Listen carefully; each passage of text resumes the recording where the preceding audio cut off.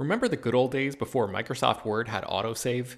You'd type up some important document and then your computer would freeze and you'd lose hours of work just because you forgot to hit save? Well, that's what it's like going online without ExpressVPN. Every time you're connected to an unencrypted network, whether it's in an airport, a hotel, a cafe, or anywhere, your online data is not secure. Any person on that same network who knows what they're doing can gain access to your personal data. Bank logins, credit card details, passwords, all the stuff you don't want people seeing. Unfortunately, hacking has become much easier than it used to be. People don't even have to be exceptionally skilled to do it, and there's a lot of money to be made by selling your information on the dark web. ExpressVPN stops hackers from stealing your data by creating a secure, encrypted tunnel between your device and the internet. It's incredibly easy to use. Once the app is running, you literally click one button to get protected.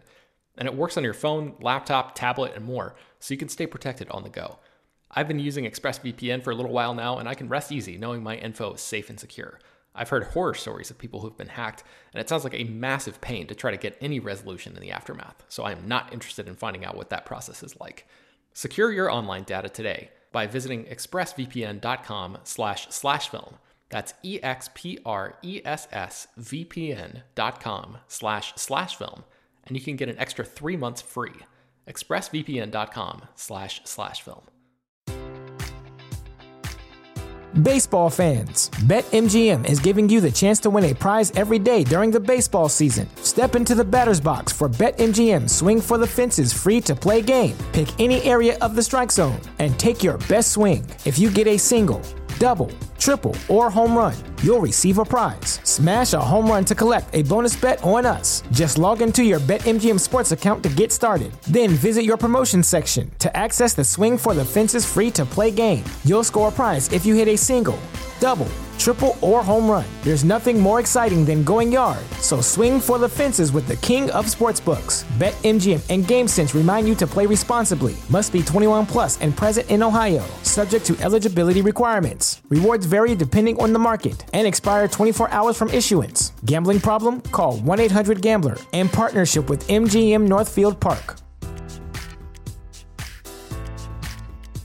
Hello everyone, and welcome to Slash Film Daily for Tuesday, August 3rd, 2021. On today's episode of the show, we're going to have a mini water cooler episode and talking about what we've been up to. My name is Ben Pearson. I'm a senior writer at slashfilm.com, and I'm joined on today's episode by Slash Film news editor, Hoai-Tran Bui.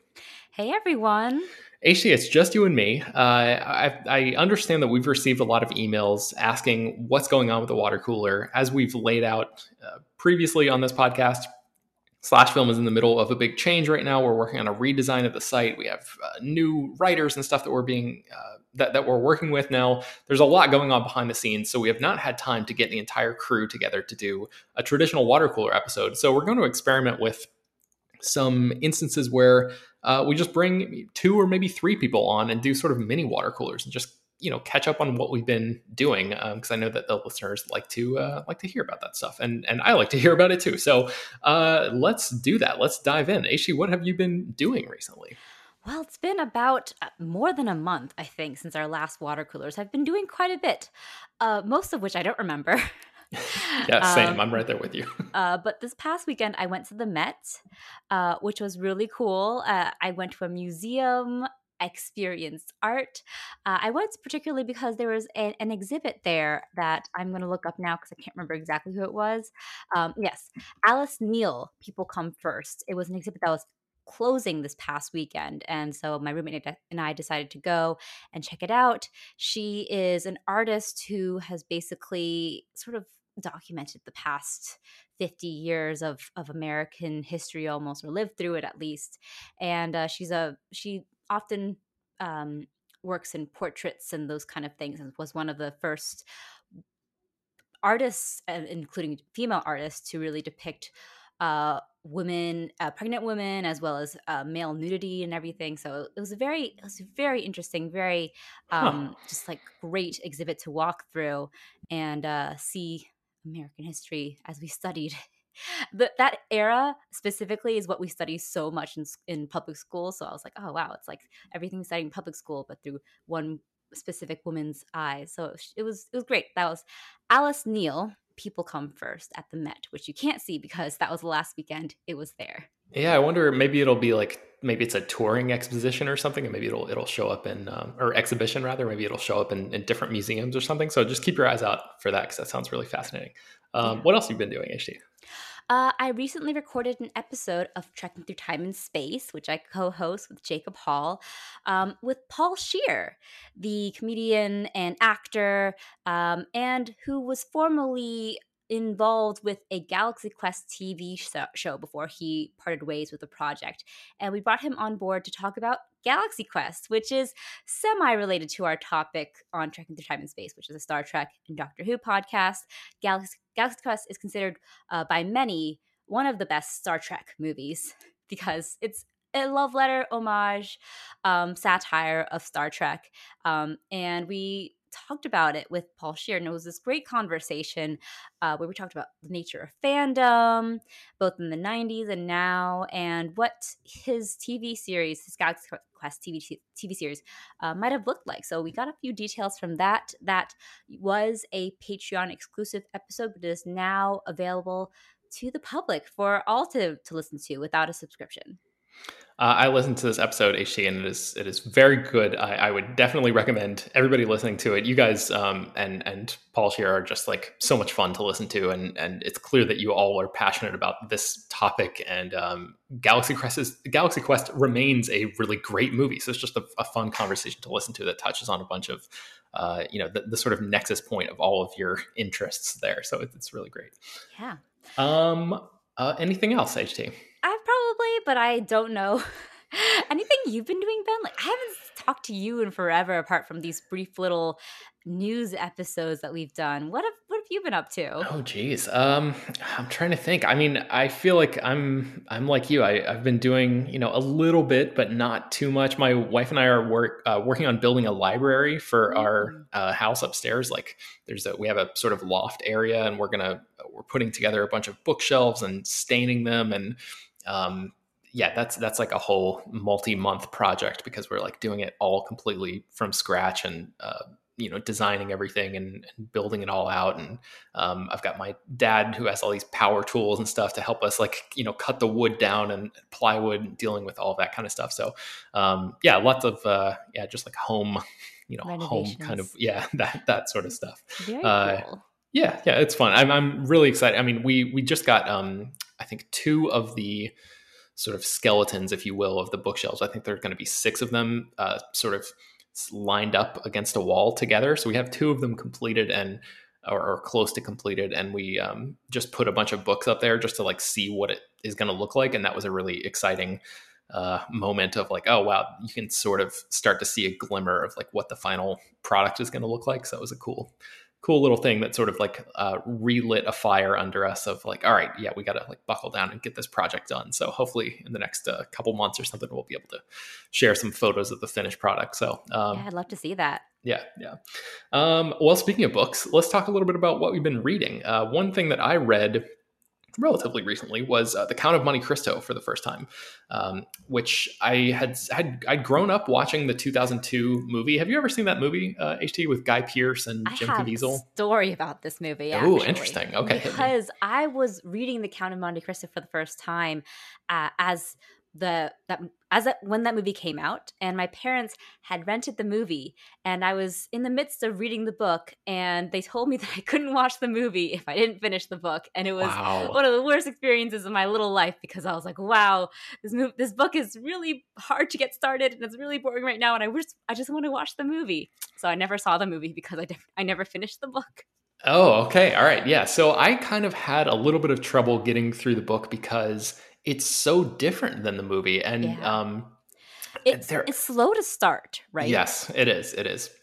And it's actually, I feel like The Count of Monte Cristo is like a well-acknowledged, like globally recognized classic. So this is going to be kind of even silly for me to say, I think, but I think I prefer the movie because not just because it's a long book or anything like that, but and because of the pacing, like you mentioned, it was written in 1844 or something. So, but the story decisions that the writer of the movie made just sort of slimmed the narrative down in a way that made everything feel much more connected and interesting. Like the biggest example I can think of that I learned very early on is that in the movie version, what is his name? Edmond Dantes, the main character who eventually becomes the Count of Monte Cristo. Mhm. He and his in the movie, he's best friends with this guy named Fernand, who is played by Guy Pearce, and he's like the villain of the piece, basically. And he ends up double crossing him and sending him off to jail because he's jealous, and they have this big rivalry. And in the movie, they're best friends, and in the book, they barely know each other. Yeah. So that that betrayal feels so much more like it's a real, Emotional. stab, emotional betrayal, and like a stab in the gut and like twist the knife kind of moment in the movie, because those characters are ostensibly close friends who've spent years growing up together and all this kind of stuff. So it's a lot of little decisions like that add up into a totally different type of narrative, and the book goes off onto these weird tangents that are not in the movie at all. And I understand that the film has to like obviously condense this huge tome down into a a piece of entertainment that is going to be easily digestible for everybody. So it feels a little like hashtag basic of me to be like this movie is better than this beloved book. But I gotta say, HT, like the heart wants what the heart wants, and my heart wants the 2002 version of the Count of Monte Cristo. Well, I wish I could chime in on that because I was prevented from watching it. So I think never you got would around enjoy to it. watching It's yeah. it's a little bit of it's got a little bit of a that swashbuckling kind of vibe, and it's it's a little bit like Pirates of the Caribbean or like Mask of Zorro. It's sort of like in that vein, maybe not quite as many sword fights, but it has that sort of slick look and like just solid early 2000s filmmaking that I feel like is often overlooked, but I think Count of Monte Cristo is legitimately a good movie. So I would recommend it to anybody. So that's what I've been reading. What have you been reading, HC? Well, I have been reading Half Sick of Shadows. I finished reading Half Sick of Shadows, which was my most recent book of the month. That subscription service that I am subscribed to. It's a book by Laura Sebastian, and it's an Arthurian sort of feminist revisionist tale that tells the story of King Arthur from the point of view of Elaine of Shalott, the Lady of Shalott. You might recognize the Lady of Shalott from the painting by John William Waterhouse, the one of the woman drowning of her unrequited love for Lancelot. So that is this book attempts to take her story and revise it in a way that she has her own agency, and she's the own heroine of her story, and she becomes a prophet of sorts. She's kind of a seer, so there's like more of her to do within like the text of the story, and it's good until I think Laura Sebastian, the author, kind of bites off more than she can chew, and it kind of just devolve, like the end just kind of devolves. It reminded me a lot of that great Greek mythology, like feminist revision book that I read like last year called Circe, which was really phenomenal and actually managed to give this really interesting and compelling female forward spin on a lot of that Greek mythology. And Half Sick of Shadows attempts to do the same thing, but it kind of feels like a still newer author who doesn't quite have a handle on all of her tools yet. Mm-hmm. So in the end, the book kind of feels a little bit YA in a sense, and it's enjoyable. It's a really fast read. I actually did enjoy, like, there's a lot of romance towards like the latter half of the book, and sort of towards the beginning too. And I actually think that it played up well until she kind of just like lost control of what she was trying to do, and it just got too big for her because she's trying to tackle a lot of Arthurian mythology within like this book that is very small and focused. So I think it had a good ambition to it, but I think that the author bit off a little more than she can chew, and as a result, it ended up feeling like a little too YA. Okay, so that's Half Sick of Shadows. What else? Well, last time I was on the water cooler, I talked about Mexican Gothic, and it didn't take me this long to read it. I actually read it within like the next couple of days that I started to speak about it on the water cooler, and I just want to talk about it here because I absolutely adored it. Do you ever have those moments when you finish a book and you're like, "Wow, that book was really good. I want to keep reading the book, but there's nothing more to read." Yes, yeah. I had that experience with Mexican Gothic, which, like I described before, is a book by Silvia Moreno Garcia, and it gives like this sort of POC led twist on the Gothic genre. It's everything you expect: this dilapidated house, a woman who enters and is faced with all of these strange obstacles, but it also adds, like added bits of racism, this eugenicist type of character, and some really interesting sort of not science fiction, but like science based twists. And after reading it, it made me really sad that Guillermo del Toro had already directed Crimson Peak, because I could so see him directing Mexican Gothic and turning it into a film that's just very Guillermo del Toro. And I just I know there's an adaptation actually on the way of Mexican Gothic. It's a TV series, I think, with Eva Longoria, and from the description of it, it sounds much more soapy and less interesting than what the book actually is. So I'm a little disappointed by that, but I just want to say Mexican Gothic, the book, is so fun. It's delicious. It's just really like delightful and gothic and twisted, and it's a lot of fun to read, and I really really enjoyed it. So that's Mexican Gothic. Wish I could keep reading it again. Oh man, yeah. My wife is reading that right now, and she seems to be liking it a lot. I think she just started, but I'm excited to check that out. Especially if you liked it, and if she likes it as much, then yeah, I'll have to move it near closer to the top of my pile of things to read. I have one criticism about it about the ending, which I felt was a little too sentimental, but I have my own sort of headcanon of how it would end, and I could see it almost playing out as a movie. But if you ever get to reading it, we'll have a discussion about it, because Cool. I think that the sentimental ending might have been a little out of place with the rest of the really great book. The other thing I've been reading is The Committed by Viet Thanh Nguyen. So it's the sequel, actually, to his first book, The Sympathizer, which was the Pulitzer Prize winning book that has now made him a brand name in the Vietnamese community. And every time I write a good article, my uncles and aunts are like, "Wow, you could be the next Viet Thanh Nguyen." I won't be. Don't worry. I'm not nowhere near. Anyways, The Committed. It takes place a couple years after The Sympathizer. The Sympathizer ends with him ending up in a re-education camp, and it's kind of hard to explain because there's a little bit of lore, like continuation from The Sympathizer. The Sympathizer follows a communist spy towards the end of the Vietnam War, and after it ends, and he is sent to America to keep an eye on and be a mole in the revolutionaries not the revolutionaries, the soldiers of the South Vietnamese army who were driven out after the war ended, and to keep an eye and spy on them.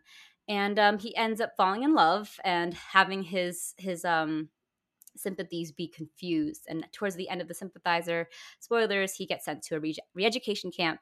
And the Committed picks up with him arriving in France, which is really interesting because it deals with the imperialist legacy of France in Vietnam in a very spy thriller / now it's a drug sort of smuggling book too. So it's a crime thriller basically. It's really excellent. Just the prose that Viet Thanh Nguyen has is just so sharp and fun to read, and I really like. I mean, he's a great writer. No hot takes there, but that's The Committed, and I highly recommend reading it if you have read The Sympathizer, because it does pick up pretty immediately with the plot sequences from that first book. Okay, all right. So let's move into what we've been watching. You and I have both watched a couple of the same things. We watched Never Have I Ever season 2, which I know that in our Slack channel we were talking about how great that was. I have not talked to you since you finished the season. So what did you think about the season as a whole? Oh, I loved it.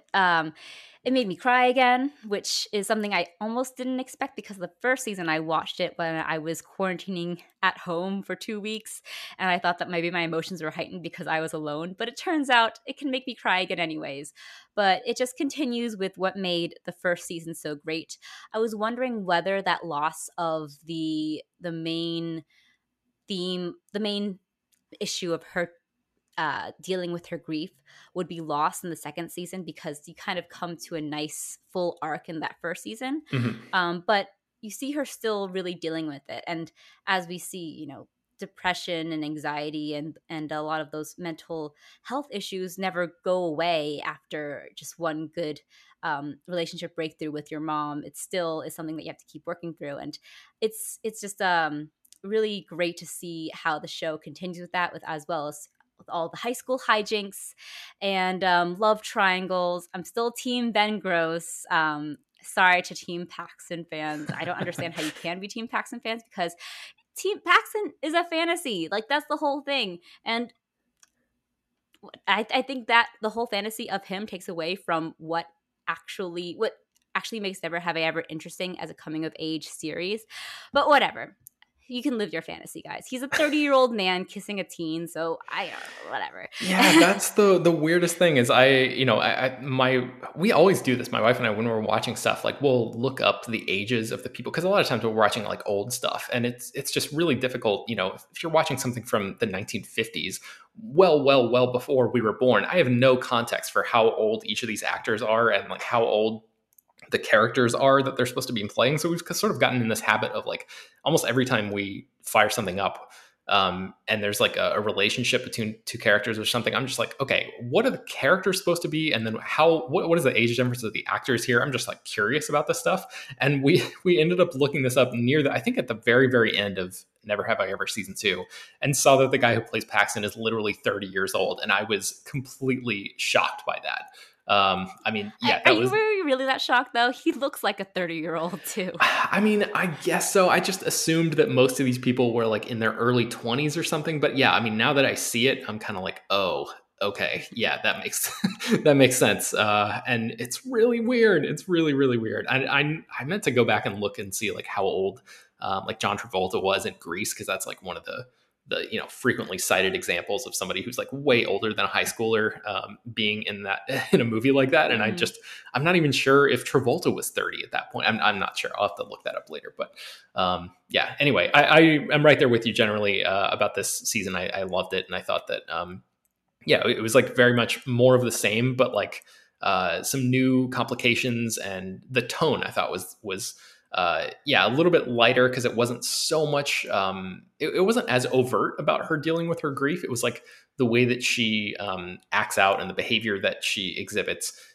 is like symptoms of her dealing with her grief, but it's not like so not that the first season was heavy, but it's not as like loaded, I guess. Yeah, and like in your face kind of. But I loved it so much. I think the storytelling is so great. The characters are so well drawn. And the jokes are really, really funny. And that's like, one of those things that I feel like a lot of the shows like this sort of forget at least one of those components, or don't do them, as well as the others. And the show, I feel like, has a really great balance of all of them. So Never Have I Ever, great show. Watch both seasons. It's on Netflix. One of the other things we've watched, HT, is I Think You Should Leave. So had you seen the first season of this show? No. And honestly, it was off my radar. I'd only seen the hot dog costume meme and had not put two and two together. I just was very confused about why people were referencing this and also what it actually meant. But then Chris Evangelista posted about something called Coffin Flop in our Slack. And I said, well, you got to explain it now, Chris. And he explained it to us. And I was like, well, now I have to watch I Think You Should Leave. And I blew through the 2 seasons within like a couple days, because each episode is 15 minutes long and they're all just a bunch of sketches. And I actually watched the Bob Odenkirk sketch right after he was, it was said that he was okay and everything after his heart attack scare. So that timing was really good. But I Think You Should Leave. Yeah. Really funny, really absurd, internet comedy. And I don't know why I didn't discover it before.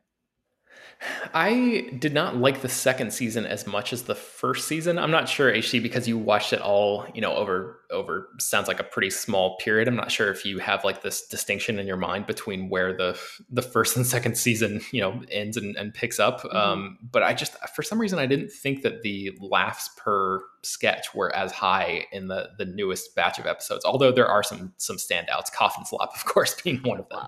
I think the Ghost House tour was hilarious.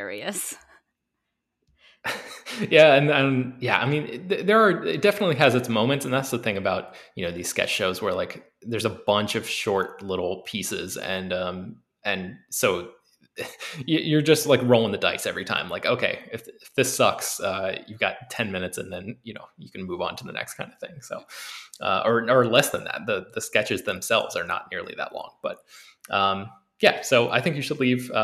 I personally, I enjoyed the first season a little bit more, but I'll definitely keep watching if they keep making this show. I think there's enough, like the goods have a high enough highs to keep me tuned in for sure.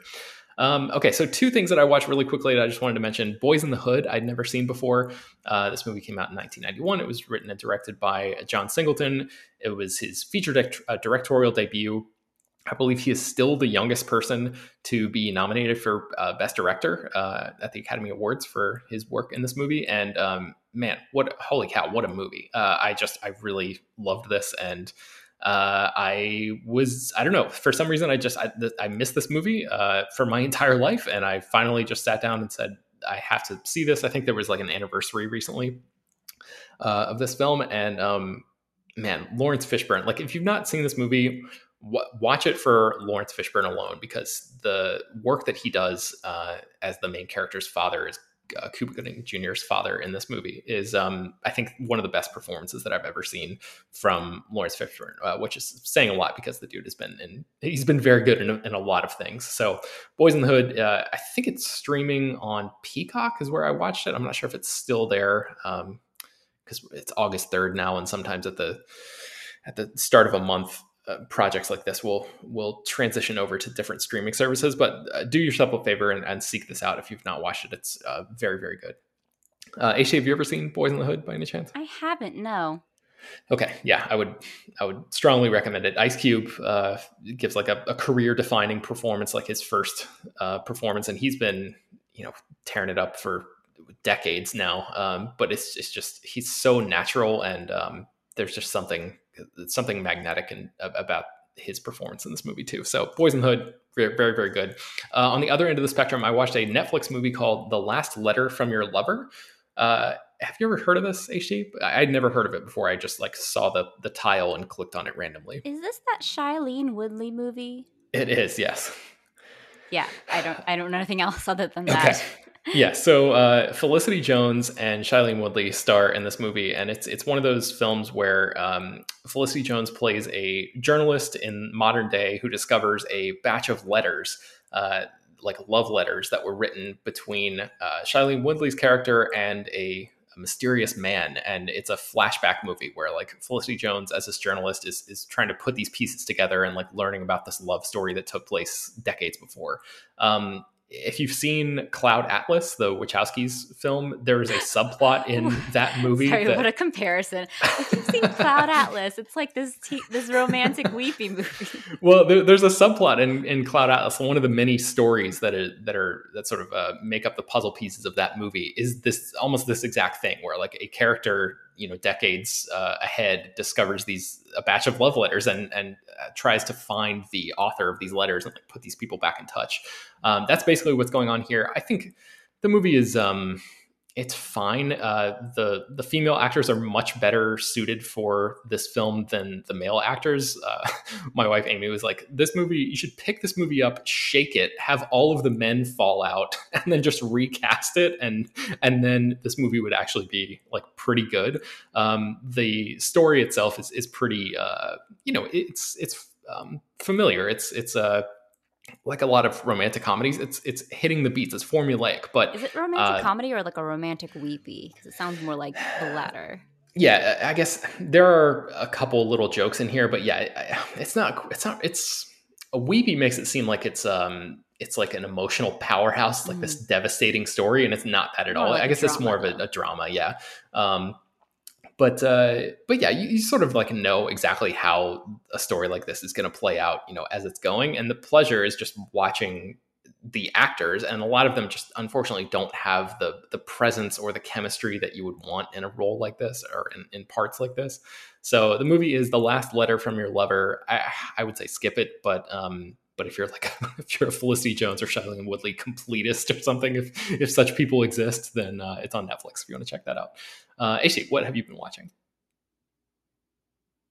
I have been watching a lot of things that you can see my reviews of on slashfilm.com. So I'm gonna run through those very quickly because you can read them and listen to couple of my reactions on previous episodes, such as The Green Knight, which I talked about for a few minutes a couple episodes ago. It's simply spectacular. My favorite movie of the year so far. I am intimidated and beguiled and seduced and in love with it completely. So that's The Green Knight. Check out my review. The Suicide Squad, also really great, really fun. James Gunn at his most James Gunn, just completely unleashed in the most insane, bizarre, gonzo way.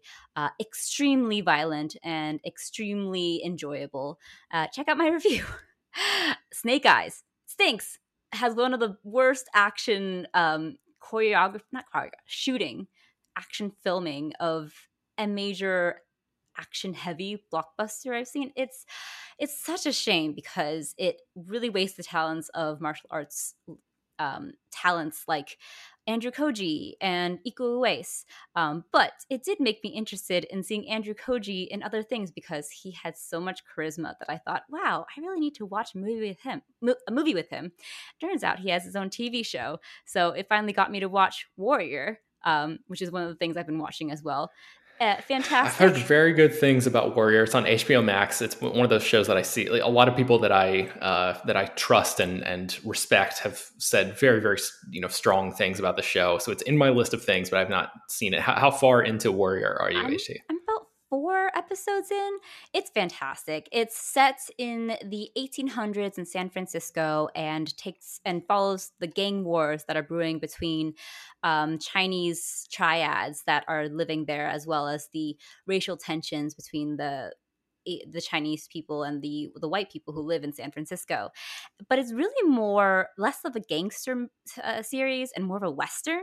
It's it's so western. In fact, that one episode, the episode I most recently watched, might have been episode 4, takes place entirely in the middle of the desert. It's like a big Mexican standoff in this like inn, like this tavern basically. Mm. And it's a lot of fun. Andrew Koji kills a man by punching his heart out. It's crazy.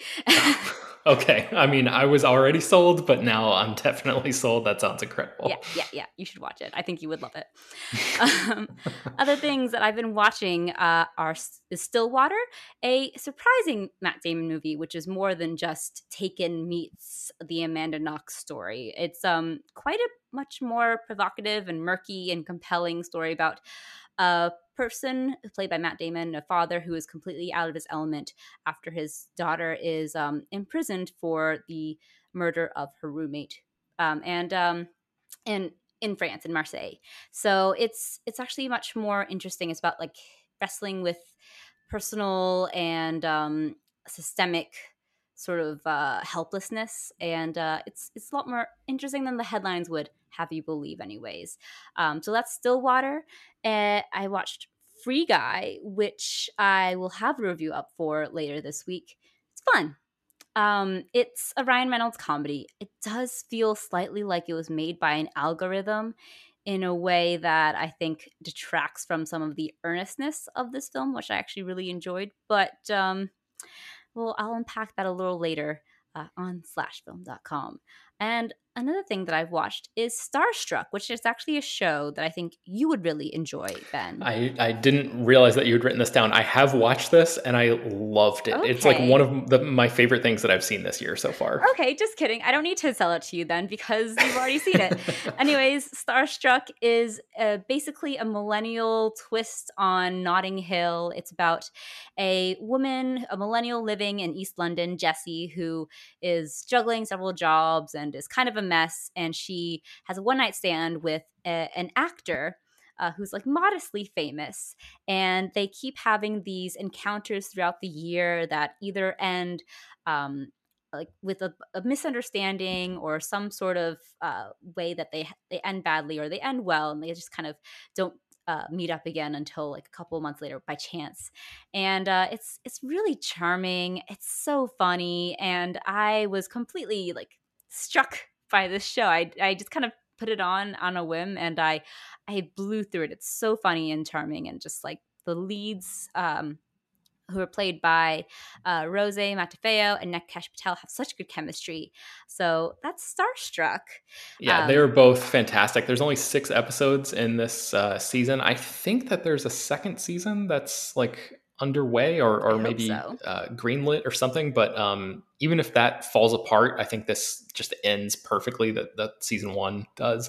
God, yeah. I mean, I cannot recommend this highly enough. If you're like, actually one of the big talking points that I've seen really over the past several years is like why is Hollywood, why is it so difficult to put like sex appeal and like adult chemistry and just like good romantic relationships on screen? It sort of seems like, especially with the Marvel movies and stuff, a lot of that kind of falls to the wayside and everything just feels a little bit more I don't know, Sexless. yeah, sexless and sanitized and just sort of like chaste than it used to. And I don't know how much of that is just like American filmmaking or what, but this is a show that it's not like explicit or anything, but It's very the frank about it. yeah, it's very frank, and the relationships they feel real in a way that a lot of the mainstream Hollywood blockbuster relationship stuff just doesn't. I mean, you were talking about it feels like an algorithm with Free Guy. It kind of like a lot of the relationships in movies like that feel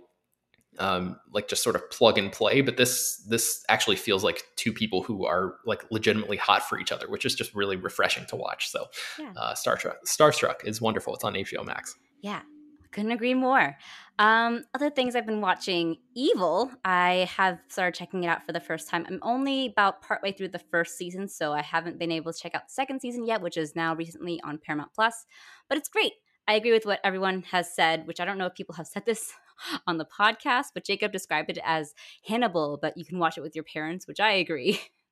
It's kind of amazing that this was something that was on CBS at prime time, because it's quite sinister and much more envelope pushing than you would expect a procedural about a Catholic Church employed group of people who investigate exorcisms and other sort of ghostly and potentially religious and demonic incidents. So it's good, quite dark and but quite just like a lot of fun to watch.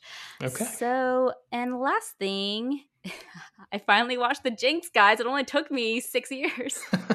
Yeah, didn't the Jinx come? I think they came out in like 2014, 2015. 2015. Okay. So yeah, I mean, you guys already know it takes me forever to watch things that are currently in the zeitgeist. And I was telling this actually to my roommate, and we were talking about cereal, and somehow I ended up talking about The Jinx, which was something that she had actually never heard of. She had never heard of Robert Durst. And I said, "What? You have not heard of Robert Durst?" And I explained to her the whole thing because despite never having watched The Jinx, I know all of it through pop culture osmosis. I was covering entertainment news at the time. I remember the headlines after the Jinx finale came out. Robert Durst has been arrested by the FBI, et cetera, et cetera. So I knew the whole backstory. So I told her all that. And I was like, well, now we have to watch it finally, because I just told you this whole thing and I'm all excited about watching it. And it's excellent. It's really, really great. We sped through the first 4 episodes. We have 2 episodes left, and it's just amazing, compelling true crime TV that feels almost like, yeah, the filmmakers stumbled upon it by happy accident.